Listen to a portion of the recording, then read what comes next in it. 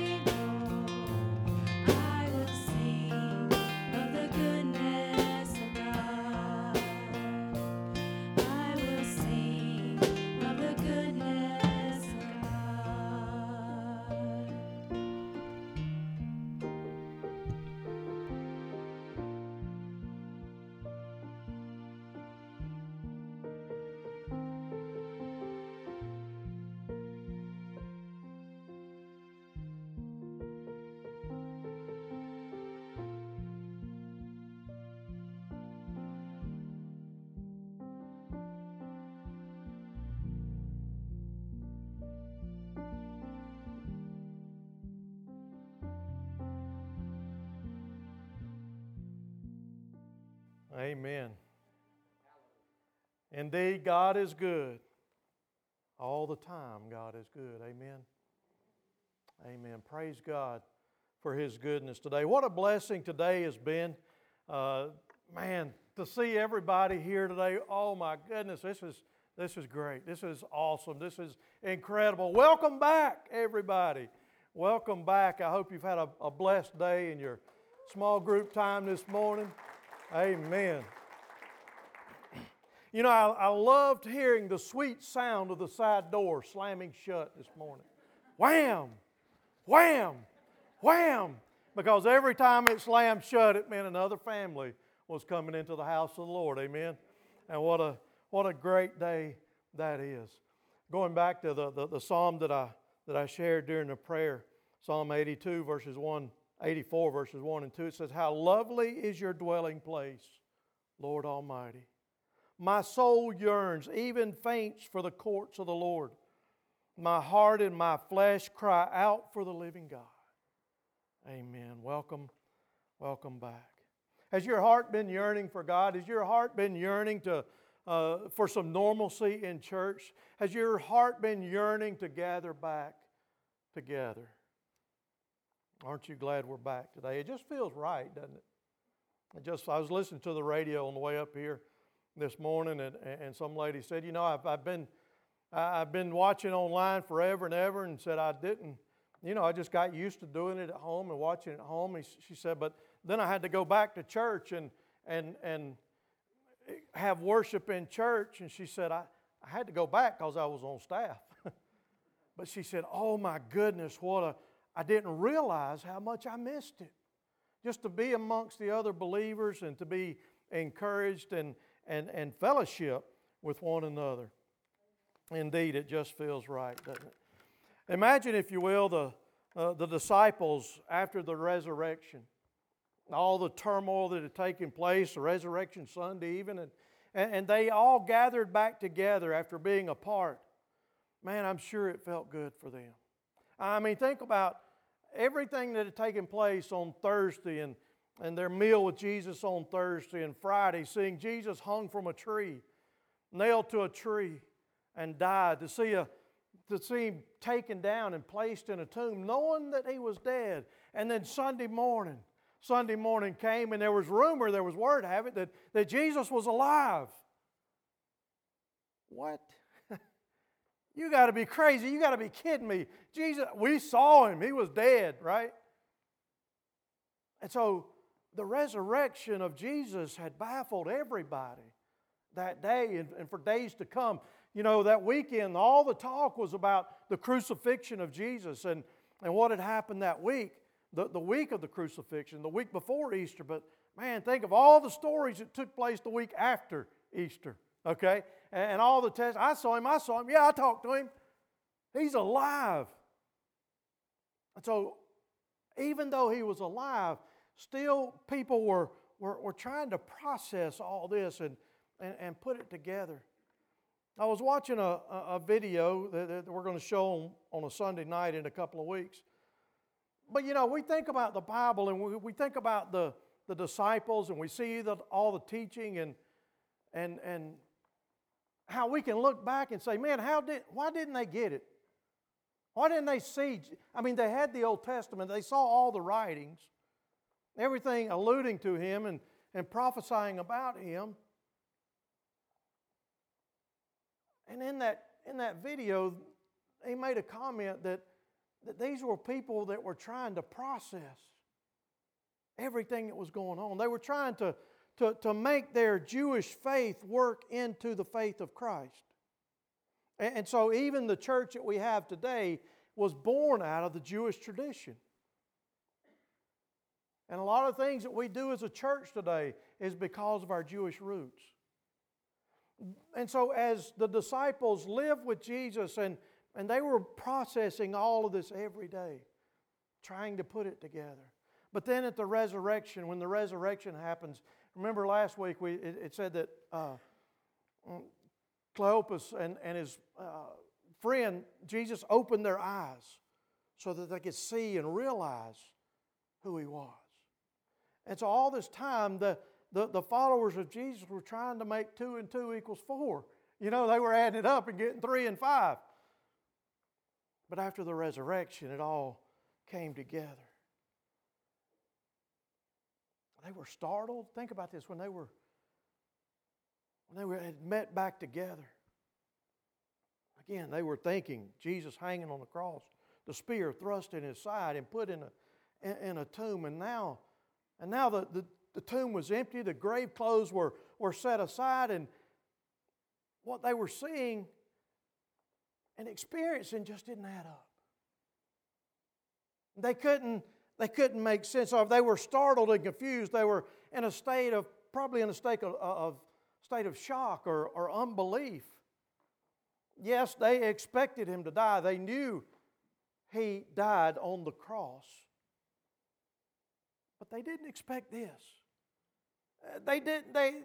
Jesus was dead and now he's alive?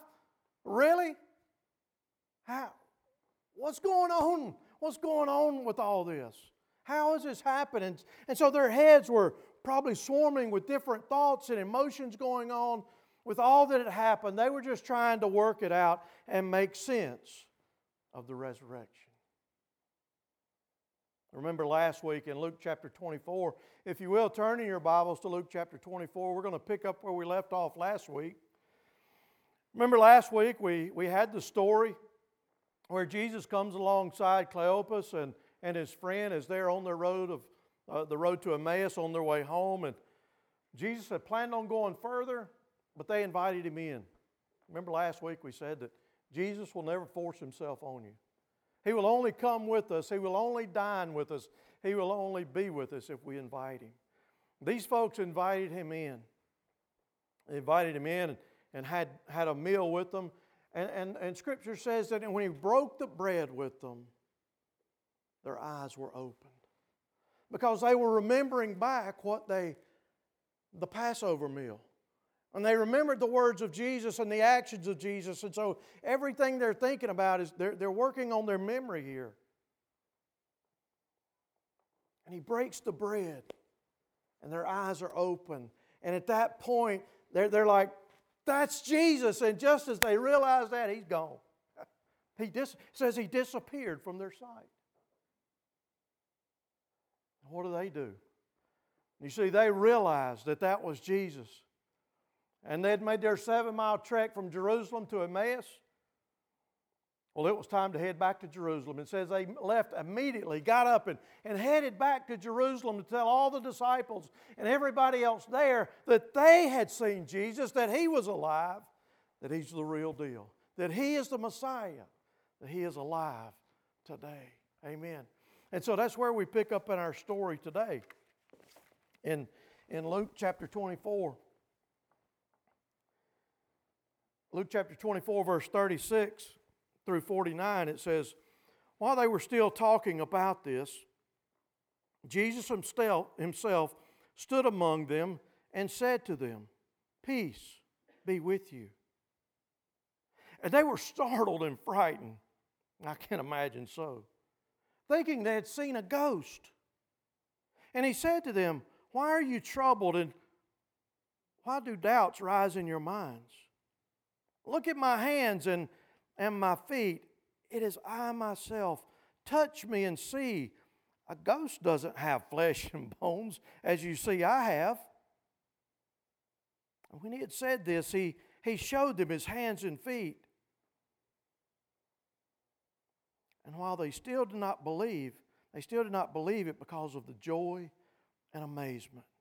And he asked them, do you have anything here to eat? And they gave him a piece of broiled fish.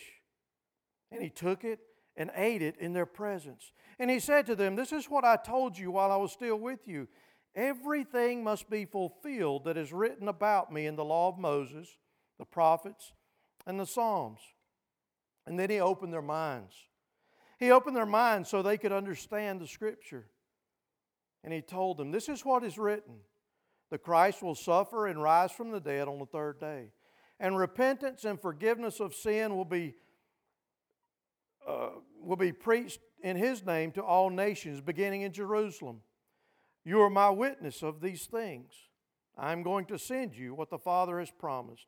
But stay in the city until you have been clothed with power from on high. Again, Jesus shows himself, and they still don't get it. They still don't know. Their eyes are deceiving them. They think they can't believe what they see with their eyes. And the only way to make sense of what they were seeing, it says in verse 37 that they had seen a ghost. As Jesus stood before his disciples, he understood their confusion. He understood their unbelief. Let me remind you today that whatever you're going through, if you're in a confused state of mind of things going on in your life, trying to make heads and tails of everything going on, Jesus understands. Jesus understands. He understood the disciples. He understood their need to process this life-altering experience that they had just witnessed, that they had just encountered. So what he does is he allows them, by using all of their senses, to understand the resurrection for themselves. And we see that in this passage here. They needed to hear from God. They needed to hear from Jesus. They needed to hear His voice. We know people by their voice, don't we? Somebody calls me on the phone, I say hello. You know, sometimes people say, hey, this is somebody, but a lot of times we just know each other, don't we? And we start in on the conversation. My dad's been gone for 6 years now, going on 6 years. And I promise you one thing, if he were to call me right now, I would know it. I would know his voice. When my wife calls, I know her voice. When my daughters call, I know their voice. When friends call, I know their voice. Jesus was their friend. And they knew His voice. They had spent 3 years with Him. And so they were familiar. They understood who He was. They understood His voice. And so when Jesus speaks to them in verse 36, He says, peace.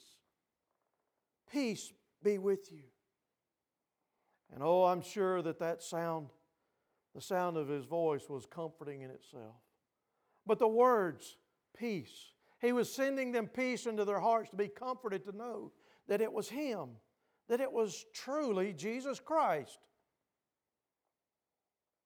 They certainly needed peace, didn't they?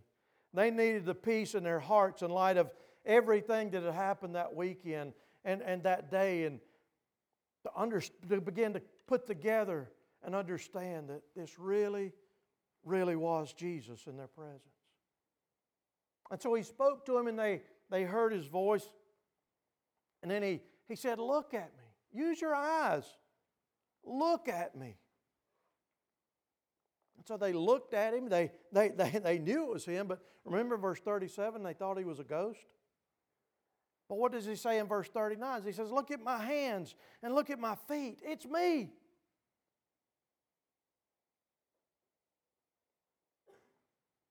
He wanted them to touch Him. This is a ghost, they think. Can you put your... Yeah, I'm going to touch him. But they did. They touched Him. And they realized that He was indeed real. Just go ahead and touch me. You see, Jesus got it. Touch is an intimate act, isn't it? When you touch someone, even to offer a handshake to someone, you know, you're making a connection with somebody. You're stepping beyond yourself and putting yourself together with another person. And so here Jesus says, go ahead and touch me. It says, touch me and see. A ghost doesn't have flesh and bones. I have flesh and bones, He says. You know, when we think about a ghost, we think about Ghostbusters or Casper the Ghost or something like that. and they don't have bones and flesh, do they? They can't eat, can they? But Jesus says, I want to eat. I want you to touch me. I want you to feel me. I want you to see that I am real. And so in their uncertainty, they touched Him. It was starting to click with them. They were beginning to make the connections, but not completely. Yes, they had seen Him and they had heard Him and they had touched Him, but they still weren't sold yet. Jesus didn't want to leave any question in their mind. And so Jesus encourages them to taste and smell. He asked them for something to eat in verse 41 through 43. It says, do you have anything here to eat? Now, like I said, ghosts don't typically eat, do they? You wouldn't see the food going down, would you? Jesus says, I'm not a ghost. I have flesh and blood. Now let me eat. He says, do you have anything to eat? And they gave him a piece of broiled fish. And he took it and ate it in their presence. When we share a meal together, it allows us to understand each other in a different way. It allows us to understand each other on a deeper level. Relationships grow stronger when we spend time like that over a meal. Think of the discussions you've had around your family dinner table. Some have been good, some not so good. Some have been joyful, some have been sorrowful. Some have been about medical tests and testing. This year about the disease and the virus, the vaccine. There have been conversations about the financial steps that we need to take or not take. Maybe the relationships of each other or people in your family. Or maybe it was just to recap the day to each other. Hey, what happened to at your day? You know, we at Mo's school, we're used to hearing all the stories that she has to tell. Man, she's had some crazy stories to tell this year. Okay? You have your stories that you talk about over the dinner table. Unfortunately, many of our meals today are done hurriedly around a steering wheel, running from place to place, not sitting down and spending that time together. But here Jesus was, you might say, at the kitchen table with His disciples. I wonder how many meals they shared together as they were with each other for 3 years. The conversations that they had. I wonder how many times they ate this broiled fish together. How many times they sat around the fire and shared a meal together and just reflected on the events of the day. Talking about the feeding of the 5,000, healing the paralytic, allowing the blind to see, the demons cast out, just the general travels of the day. He allowed them to utilize their sense of smell.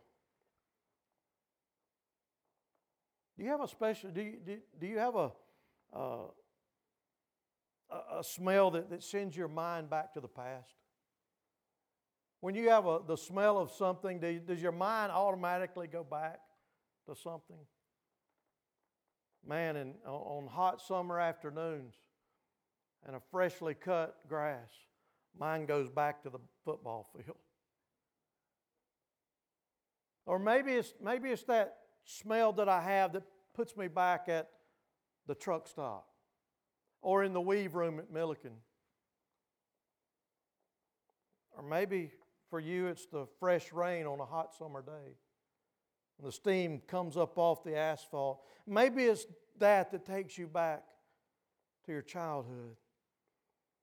Maybe it's the scent of a flower or cologne of someone that's very special to you, or it takes you back to a special occasion or a special place. The disciples, as they were gathered around eating with Jesus, you had the smell of the fire and the fish and the smoke as they ate together. And so all of this was working together as they continued to connect the dots. And so Jesus had used all of their senses to help them understand, but then He even uses their mind. It says in verse 44 through 47,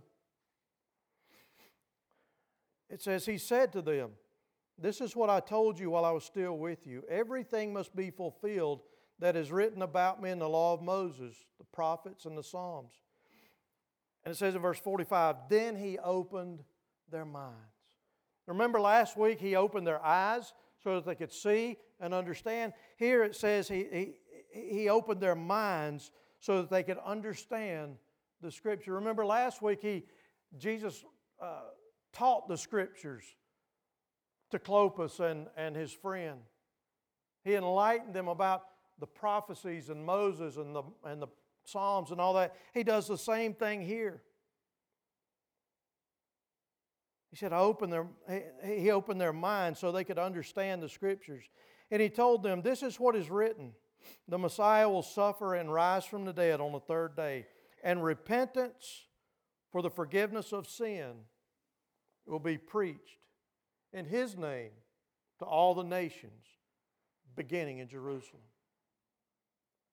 And so He did everything that He did. He touched every sense that they had. He involved their mind. You see, He wanted to be certain. He wanted them to be certain and without question that He was alive and that He was and that He is and that He always will be the Messiah. Amen? He wanted to make sure they received Him as their Lord. He wanted to make sure everybody, He wanted to make sure every one of us receives Him. And this evidence was given for them, but also for us, so that we might believe too. Amen. So what does all this mean? How do we make sense of the resurrection? Well, if He's risen from the dead, then He is alive. Amen? And if He's alive, it means that everything Jesus promised will happen. And so if everything in your life seems to be falling apart, you can't make sense of it all like we said a moment ago, if Jesus is alive, there's still hope. There's still hope for what you're going through. There's still hope for eternity. There's still hope in an eternal life. If He's alive, it means Jesus is reigning. Our risen Lord and Savior is just that, Lord and Lord of lords, Lord of all. He is the King of kings and Lord of lords. And nothing can stop the Lord from accomplishing His plans. Amen. The resurrection means our sins has been paid in full. The Bible says that the wages of sin is death, but the perfect Lamb, Jesus Christ, was sacrificed. He shed His blood on the cross for the forgiveness of our sin, and God raised Him on the third day so that we could have that hope of eternal life. Amen? And that resurrection of Jesus demonstrates His authority over death and the grave and sin. And death no longer has a claim on Jesus. Amen? And because of that, we have hope. And because He conquered death, death can no longer claim a payment from Him. He can no longer demand that wages be paid for our sin because Christ conquered death. The resurrection means that He will make everything new. He will bring about a new world. He will make everything perfect again for those who call on Him as Lord. There'll be no more sickness or disease, no more death or dying, no more pain or illness or sorrow or sadness. Praise God for that. Listen to what C.S. Lewis wrote. Speaking of Jesus, he said, He is the first fruit, the pioneer of life. I love that. He is the pioneer of life. He's forced open the door that has been locked since the death of the first man. He has bet, fought, and beaten the king of death, and everything is different because He's done so. Amen. Praise God for that. The resurrection provides us with a high priest. Folks, Jesus is near us. The Holy Spirit is near us, within us. He hears us. He sympathizes with us. He understands life as a human because He indeed was fully human and fully God. In Hebrews chapter 4, it says, "Therefore, since we have a great high priest who has ascended into heaven, Jesus the Son of God, let us hold firmly to the faith we profess. For we do not have a high priest who is unable to empathize with our weakness, but we have one who has been tempted in every way, just as we are, yet He did not sin. Let us then approach God's throne of grace with confidence, so that we may receive mercy and find grace to help us in our time of need." Amen. Because of the resurrection, we have the Holy Spirit. In Acts chapter 2, it says, God has raised this Jesus to life, and we are all His witness of it. Exalted to the right hand of God, He has received from the Father the promised Holy Spirit, and has poured out what you now see and hear. In John chapter 14, verse 26, He said, "But the Advocate, the Holy Spirit, whom the Father will send in my name, will teach you all things and will remind you of everything that I've said to you." You see, through the resurrection, we're able to have a relationship with the triune God, God Almighty, the God of creation. And the Holy Spirit brings us into the presence of God the Father. We can worship Him. Because He's alive, we have hope. We have hope in all the promises that He made. Because if He can conquer death, He can accomplish His plans. He can fulfill the promises that He made. And we have the hope of eternal life. The psalmist wrote, "Come and taste and see that the Lord is good." Jesus said, "He who has ears, let him hear." Be the woman that reached out and touched the hem of His garment in faith. And 2 Corinthians chapter 2 tells us that we are the aroma of Christ to God, and to spread the fragrance of Him everywhere. Isaiah said, "I saw the Lord high and exalted, seated on the throne, and the train of His robe filled the temple." What does all this mean for us? How do we make sense of the resurrection? Well, it means we're to be His witnesses everywhere we go. You're probably familiar with the Great Commission found in Matthew 28, 19 and 20. It says, "Go and make disciples of all the nations, baptizing them in the name of the Father, the Son, and the Holy Spirit, teaching them to observe all the things that I have commanded you, and lo, I am with you always, even to the end of the age." That's Matthew's version of the Great Commission. Mark has one. Luke has one found in this passage too. In Luke chapter 24, verse 47 and 48, it says, "Repentance for the forgiveness of sin will be preached in His name to all nations, beginning here in Jerusalem. You are witnesses of these things." And so it means when Jesus becomes our Lord, we receive the Holy Spirit.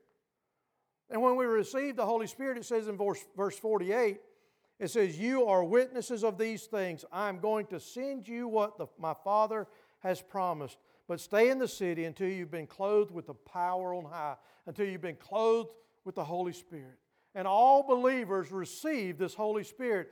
And with the Holy Spirit, we are all to be His witnesses everywhere we go. So what does all this mean? It means we can have our sins forgiven, praise God. We can have hope for the future, but we can have the Holy Spirit for today. We have the guarantee that Jesus is coming again and will ultimately make everything new again. Amen? Praise God. And He's done all of that because He loves you, because He loves me. He's done all of that because He loves each one of us, because He wants to spend eternity with me and you. He wants, Jesus' love is absolutely amazing. It's incomparable. It's without limits. And folks, you too can experience this love, this forgiveness, and the hope of Jesus.